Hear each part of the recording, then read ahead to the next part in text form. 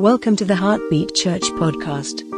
Our vision is for people to live in the image God intended them to be in. For more information, visit heartbeatchurch.org.au. According to Pope Gregory, pride is the deadliest of the 7 sins. But perhaps greed is a sin that is deadlier. As Nardos has read to us from 1 Timothy, Paul told us that those who want to get rich fall into temptation and a trap and into many foolish and harmful desires that plunge people into ruin and destruction. For the love of money is a root of all kinds of evil. Some people eager for money have wandered from the faith and pierced themselves with many griefs. Wealth, like all of God's good gifts, is meant to be enjoyed. But unfortunately, sin, as it does to everything on this world, has destroyed God's good gift of wealth. So instead of worshipping the Creator who graciously gives us everything we have, we flip it on its head and we start to worship the creation. We worship wealth itself. Now, most people will recognize that the worship of money is wrong. Most people, if you ask them if greed is something that is not a desirable trait, people will agree with that. The Apostle Paul says greed is the reason for the many injustices that face our world around us. All you have to do is look at the news. CEOs, executives, bankers, politicians, businessmen, shareholders, and workers, in their quest for wealth, will go to any lengths necessary to gain a better turnover. And all throughout history, wealth has been the underlying cause for so many issues. From the slaves in America, to James Hardie in Australia with asbestos, to the Pacific Gas and Electrical Company that covered up the pollution of drinking water, to the treatment of Nike sweatshop workers, to the contentious issue over the Adani mining scheme, and obviously the damning Royal Commission. At the core of it, it is the love of money. Now, it's interesting. Paul notes that it's not money itself that's the root of evil. It is the love of money. In his commentary on greed, Pope Gregory said, "The one trying to acquire wealth quickly neglects to avoid sin. He becomes like a captured bird, because as he looks greedily upon the bait of earthly things, he does not perceive that he steps into the noose of sin." Now, despite most people recognizing the negative consequences of greed, most people themselves actually would not recognize greed within their own lives. In his book, Counterfeit Gods, Pastor Timothy Keller shares the time when he preached the 7 deadly sins. And when he came to greed, his wife, Kathy, said that I bet that this will be the week where you have the lowest attendance. And she was right. Keller says, everyone came to his sessions on lust or wrath, but even for pride. But no one came along to his session on greed, for nobody thinks that they are greedy. And in his famous painting of the 7 deadly sins, Hieronymus Bosch depicts greed in this scene here, where a corrupt judge is listening to the case of one of the plaintiffs, but behind him we see his hand is out, accepting the bribe of another party in the court case. And it's a typical image of a greedy person. Someone who is sly and sinister. Someone who is crooked. That Ebenezer Scrooge type. That all they want to do is just get wealth. Just to fill their money bags full of gold. And while all of us here would affirm that family and friends are more important than wealth. And we acknowledge the old adage that money cannot buy happiness. But deep down within us, We know that money, that wealth, that possessions provides security. And I don't know any person on the face of this earth who does not value security within their life. In this quest for security, in this quest for wealth, it might not look like this image depicted by Hieronymus Bosch. It might not be the Ebenezer Scrooge type of greedy person. But all of us have areas in our life where we are greedy. And the litmus test comes from the words of Jesus Christ. For where your treasure is, there your heart will be also. So as Christians, how are we meant to deal with wealth? Some say that we should give away all our wealth and live in abject poverty. Some say that wealth is a sign of God's ultimate blessing in our life. So what are we supposed to do with money and wealth and God? Well, the wisdom literature, Proverbs and Ecclesiastes presents a really balanced depiction of wealth. Both books acknowledge that wealth is at its source comes from God. And it may be a sign of His blessings. That those who are diligent, that those who work hard will be rewarded for their efforts. That they acknowledge that wealth does bring a measure of security. But they also tell us to go back. In that security, we have to remember that all that wealth comes from God. So don't be tight-fisted with your money. Be open-handed. And in terms of poverty, both books acknowledge that poverty may be the result of foolish actions.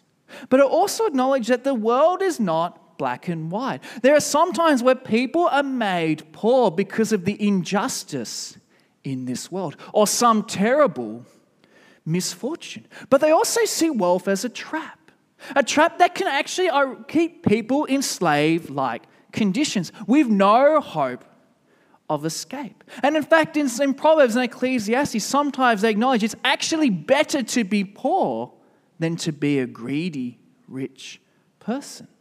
So you can see from this brief snapshot of these two wisdom books, they present a multifaceted perspective on wealth, greed, and poverty. But ultimately, when it comes to wealth, it's perhaps best summarized in Proverbs 16, verse 16. How much better to get wisdom than gold, to get insight rather than silver.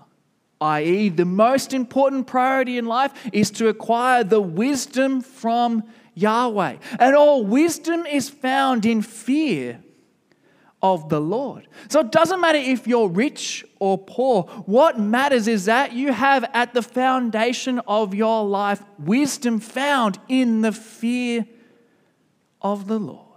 For as Proverbs 15, verse 16 states, better a little with fear of the Lord than great wealth with turmoil. But regardless of our material status, all of us must remember Psalm 24:1. The earth is the Lord's and everything in it, the world and all who live in it. As creator, God owns everything in the cosmos.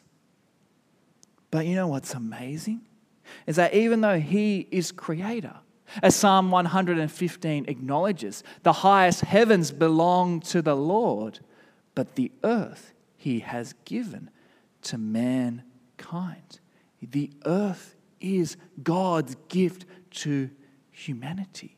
All the creatures on this planet, humans have been given responsibility to care for it. All the resources, everything on this earth, we have been given. It's our gift. But it's not a gift that we can just do whatever we want with it. We cannot use this earth for exploitive gain, but we have to use it to support the life and well-being of our neighbors. In the Garden of Eden, wealth was the sign of God's blessing. In Genesis chapter 2, it tells us there that God just didn't create trees. He created many types of trees, which were not only pleasing to look at, but tasted delicious as well. For Adam and Eve, they could gather whatever they needed without any painful toil. But not only was there an abundance of food, there was literally an abundance of wealth under the earth. Genesis chapter 2 describes this giant river that flows throughout Eden. And it tells us that this river splits off into 4 headwaters, into this land called Havilah. And it notes there that there was gold, bdellium or resin, and onyx. And the point of this seemingly random detail about this river that's flowing through this land of Havilah is to say that there was gold in God's presence, that there was wealth, that there is material blessing when God is about. The prophet Ezekiel later on expands this list of the precious materials under the earth in Eden to include ruby, topaz, diamond, beryl, onyx, jasper, lapis lazuli, turquoise, emerald, and lastly, gold. The point of all this to say is that when one is physically close with God, there is an abundance. There is more that you could imagine that God will offer. So centuries later, when the Israelites are about to enter into the promised land, itself a new Garden of Eden, it made sense that in this land there was an abundance of material wealth. Deuteronomy chapter 8 outlines some of these blessings. The land had brooks, streams, springs, wheat, barley, vines, fig, pomegranates, olive oil, honey, bread, iron, and copper. The land had everything that they needed, more material possessions than they could ever imagine. But it comes with this warning from verse 18. When you have eaten and are satisfied, praise the Lord your God for the good land he has given you. For if you do not, then your hearts will become proud, and you will forget Yahweh who brought you out of Egypt, who led you through the wilderness with all its dangers and provided manna and water. And there's this final sobering warning. But remember Yahweh your God, for it is he who gives you the ability to produce wealth, and so confirms his covenant, which he swore to your ancestors, as it is today.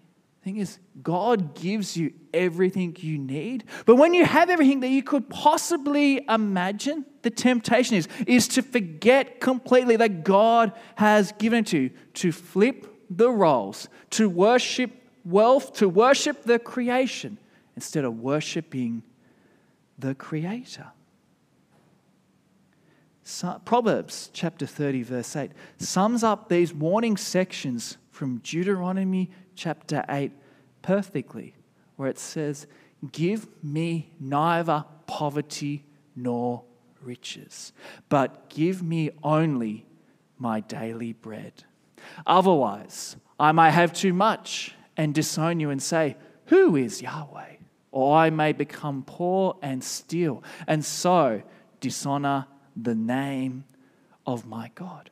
Poverty and starvation were never God's intentions, but neither was relentless capitalism. The secret to a meaningful, content life is living for our daily bread.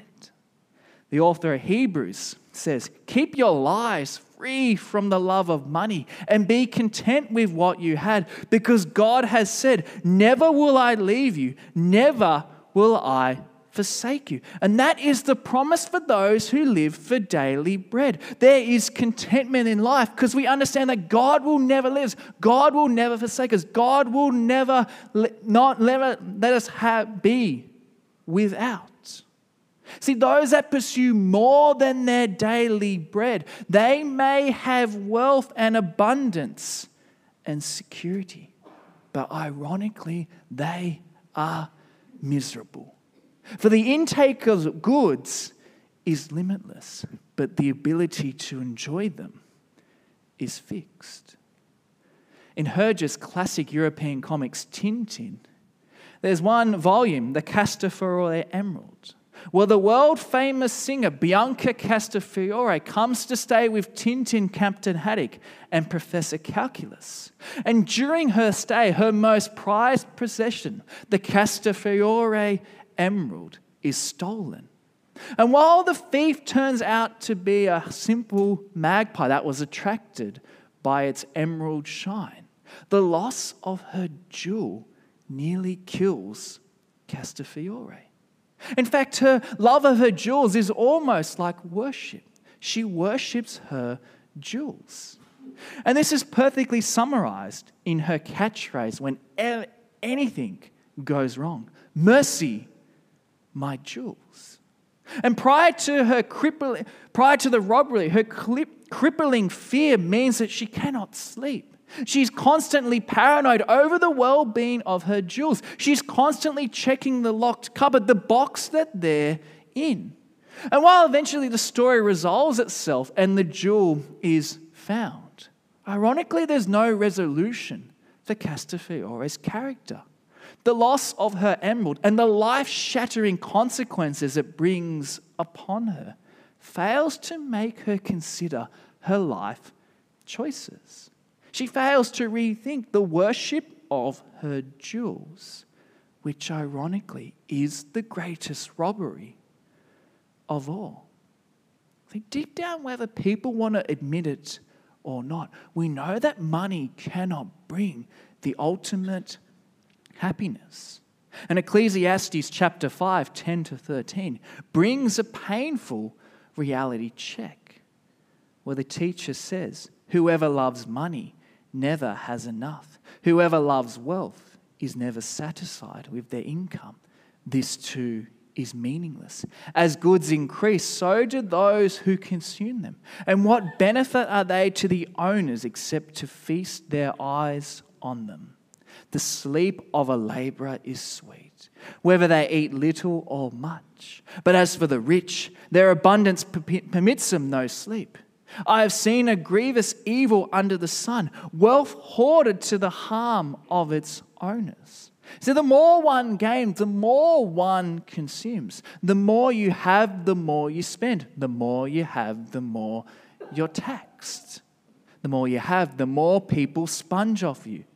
The more you have, the more risk you have of being robbed.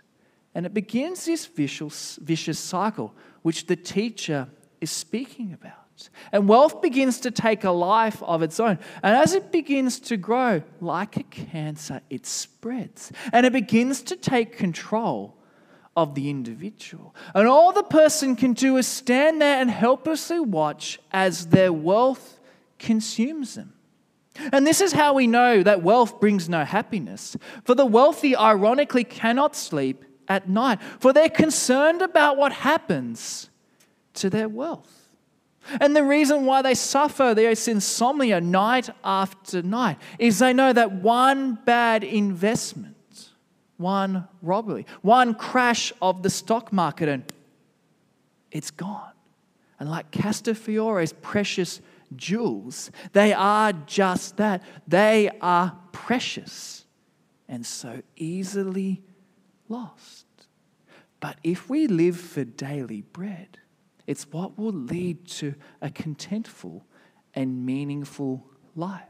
For like all gifts God has given, joy is also divinely granted. As Ecclesiastes 5:19 says, moreover, when God gives someone wealth and possessions and the ability to enjoy them, to accept their lot and be happy in their toil, this is a gift of God. It's a very simple equation. Wealth times possessions times divine joy equals the ability to have joy in life. See, if you seek to have a life that's merely for wealth and possessions, without divine joy, you will be miserable. It's like mathematics. Multiply anything by 0. The result is always 0. It does not matter if you multiply the figure by 1 billion, still 0. Or if you multiply the figure by 1, the result is always 0. It's the curse of greed. God will grant people wealth and possessions and honor, everything that their heart wants. But He does not grant them the one thing they truly want, joy in life. And we see how the 0 side of the equation plays out. But it's not all doom and gloom. In Ecclesiastes chapter 6, from verse 2, we're told, God gives some people wealth, possessions, and honor, so that they lack nothing their heart desires. But God gives some people wealth, possessions, honor, so they don't lack nothing their hearts desire. But God does not grant them the ability to enjoy them, and strangers enjoy them instead. A man may have 100 children and live many years, yet no matter how long he lives, if he cannot enjoy his prosperity and does not receive proper burial, I say that a stillborn child is better off than he. It comes without meaning. It departs in darkness, and in darkness its name is shrouded. Though it never saw the sun or knew anything, it had more rest than does that man, even if he lives his life 1,000 times twice over, but fails to enjoy his prosperity. And this is one of the harshest parables that the teacher gives us. Suppose a man in the ancient Near East, he has 100 children, which would seem like a death sentence to most of us, a curse. But in fact, it shows that he has been abundantly blessed. Imagine if he lives not just 1,000 years, but 2,000 years. This incredibly long lifespan, but does not enjoy his life. His life is a travesty. It's injustice, for it has no meaning. It has no rest. Friends, pursue daily bread. Be open-handed with your wealth. You may not be as wealthy, but you will be joyful. The Apostle Paul stated in 1 Timothy 6:6, but godliness with content is great gain. This is the antidote to greed. It's contentment. For the person who is greedy reveals their discontent. But at a deeper level, it reveals their godlessness. It reveals where their true worship is, the creation and not the Creator. See, greed at its core is idolatry. And Jesus Christ said that no one can serve two masters. Either they will hate one and love the other. For one cannot serve both God and money. And what makes greed even more sinister, for not only are you breaching the 10th commandment to not covet, you're also breaching the first commandment by putting other gods before Yahweh. Gregory Beale, he wisely notes that all humans have been created to be reflecting beings, and they will reflect whatever they are ultimately committed to, whether the true God or some other object in the created order. We resemble what we revere, either for ruin or restoration. See, in a world where we have jettisoned God, in order to fill the void, wealth has taken the place of God. It has been elevated to the divine status. That's called wealth, it seems, can provide everything that God is able to bring. It gives us an endless supply of goods. It does prolong our life. It gives us health, and supposedly it enriches our lives. But as author Brian Rosner argues, the economy or wealth is the ultimate source of value. And as religion confers value on those who participate in it, not to participate in the economy is to lack any social worth. when you worship money, this is what you do. It becomes your ultimate source of value. But you know what the irony is with money, as economist Adam Smith notes, is that the money is just the money game. Its money is the way to keep score. But the real object of the game is not money. It's playing the game itself. For the true players, you could take all the trophies away and substitute plastic beads or whale's teeth. As long as there's a way to keep score, they'll play. This is evident in many of our reality TV shows where contestants are working for a prize. Ultimately, that prize is cash. But throughout the competition, they may acquire a golden Lego brick. They may acquire a red rose, the immunity necklace, the immunity pin. Objects which, divorced from that context, are utterly valueless. But in that moment, that red rose handed out on The Bachelor, the golden yellow brick handed out in Lego Masters, the necklace that's given out in Survivor, or the special pin on MasterChef, it represents power. It represents victory and status. But as I said before, you take it away from its context and it's utterly valueless. And the depressing thing about wealth is that it too becomes divorced from the context of value at the day of death. For naked we came into this world, and naked we return. And in his warning on greed, Pope Gregory wrote, "For while they desire to increase their property through avarice, greed, they become disinherited from that eternal patrimony or inheritance. When they desire many things or are able to attain them, let them hear what is written. What does a man gain if he gains the entire world but loses his soul?" It's a rather chilling warning, isn't it? It's a powerful warning to those who pursue greed.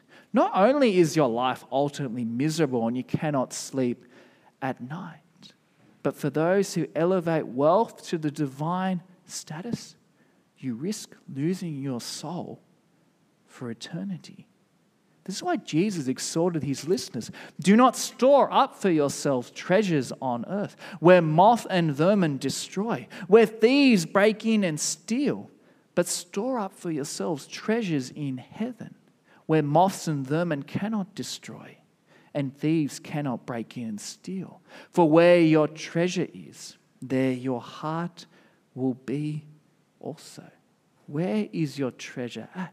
Is it in the gift, or is it in the divine giver? For followers of Jesus, regardless of how great or how small our wealth is, it is a gift from God. It is our daily bread, and that should be enough. If we have our daily bread, it's so helpful because it encourages not to deviate in forgetting God, the giver. And it also helps us not to deviate into falling into patterns of sin, in acquiring wealth through corrupt or illicit methods. As Hebrews 13:5 states, "Keep your lives free from the love of money and be content with what you had. Because God has said, 'Never will I leave you, never will I forsake you.'"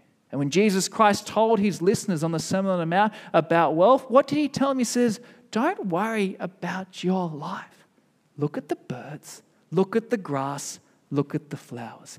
They have everything they could possibly need."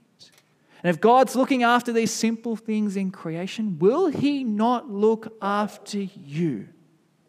So friends, seek first his kingdom and his righteousness. And all of these things, the things that we need for life, will be added. But in addition, will be granted eternal life. And the reason why Jesus was able to say this with such confidence and with such a profound and deep meaning. For Jesus Christ himself was also tempted with the lust of greed, to start storing up treasures on earth and not treasures in heaven.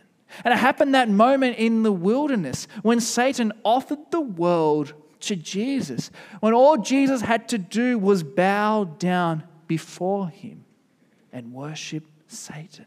It was the easy path. It meant that Jesus would not have to go to the cross. It meant he would not have to carry his cross daily and suffer for his Father. It was the easy path, but it was not the path of daily bread. And ironically, in overcoming the greedy lust for power, Jesus Christ was granted more by his Father, kingship of the cosmos, as he sits at the right hand of the majesty on high. And in overcoming the temptation of the serpent, Jesus now offers his followers the same rewards in the new heavens and the new earth, where believers will be given crowns, a banquet, food, clothing. We won't have to endure blistering heat or freezing cold conditions. We will have every imaginable blessing that God could give. It will be an inheritance that will never spoil, perish, or fade. And in this kingdom where we will not have to work hard for our treasure, where our treasure will not be destroyed by moths, where thieves cannot break in and steal and destroy. Friends, this is the treasure to pursue. We need to seek it first. And all the fears we have about food, drink, wealth, status, and our need for security will be met. Thank you for listening to the Heartbeat Church podcast. For more information about services, ministries, and sermons, visit heartbeatchurch.org.au.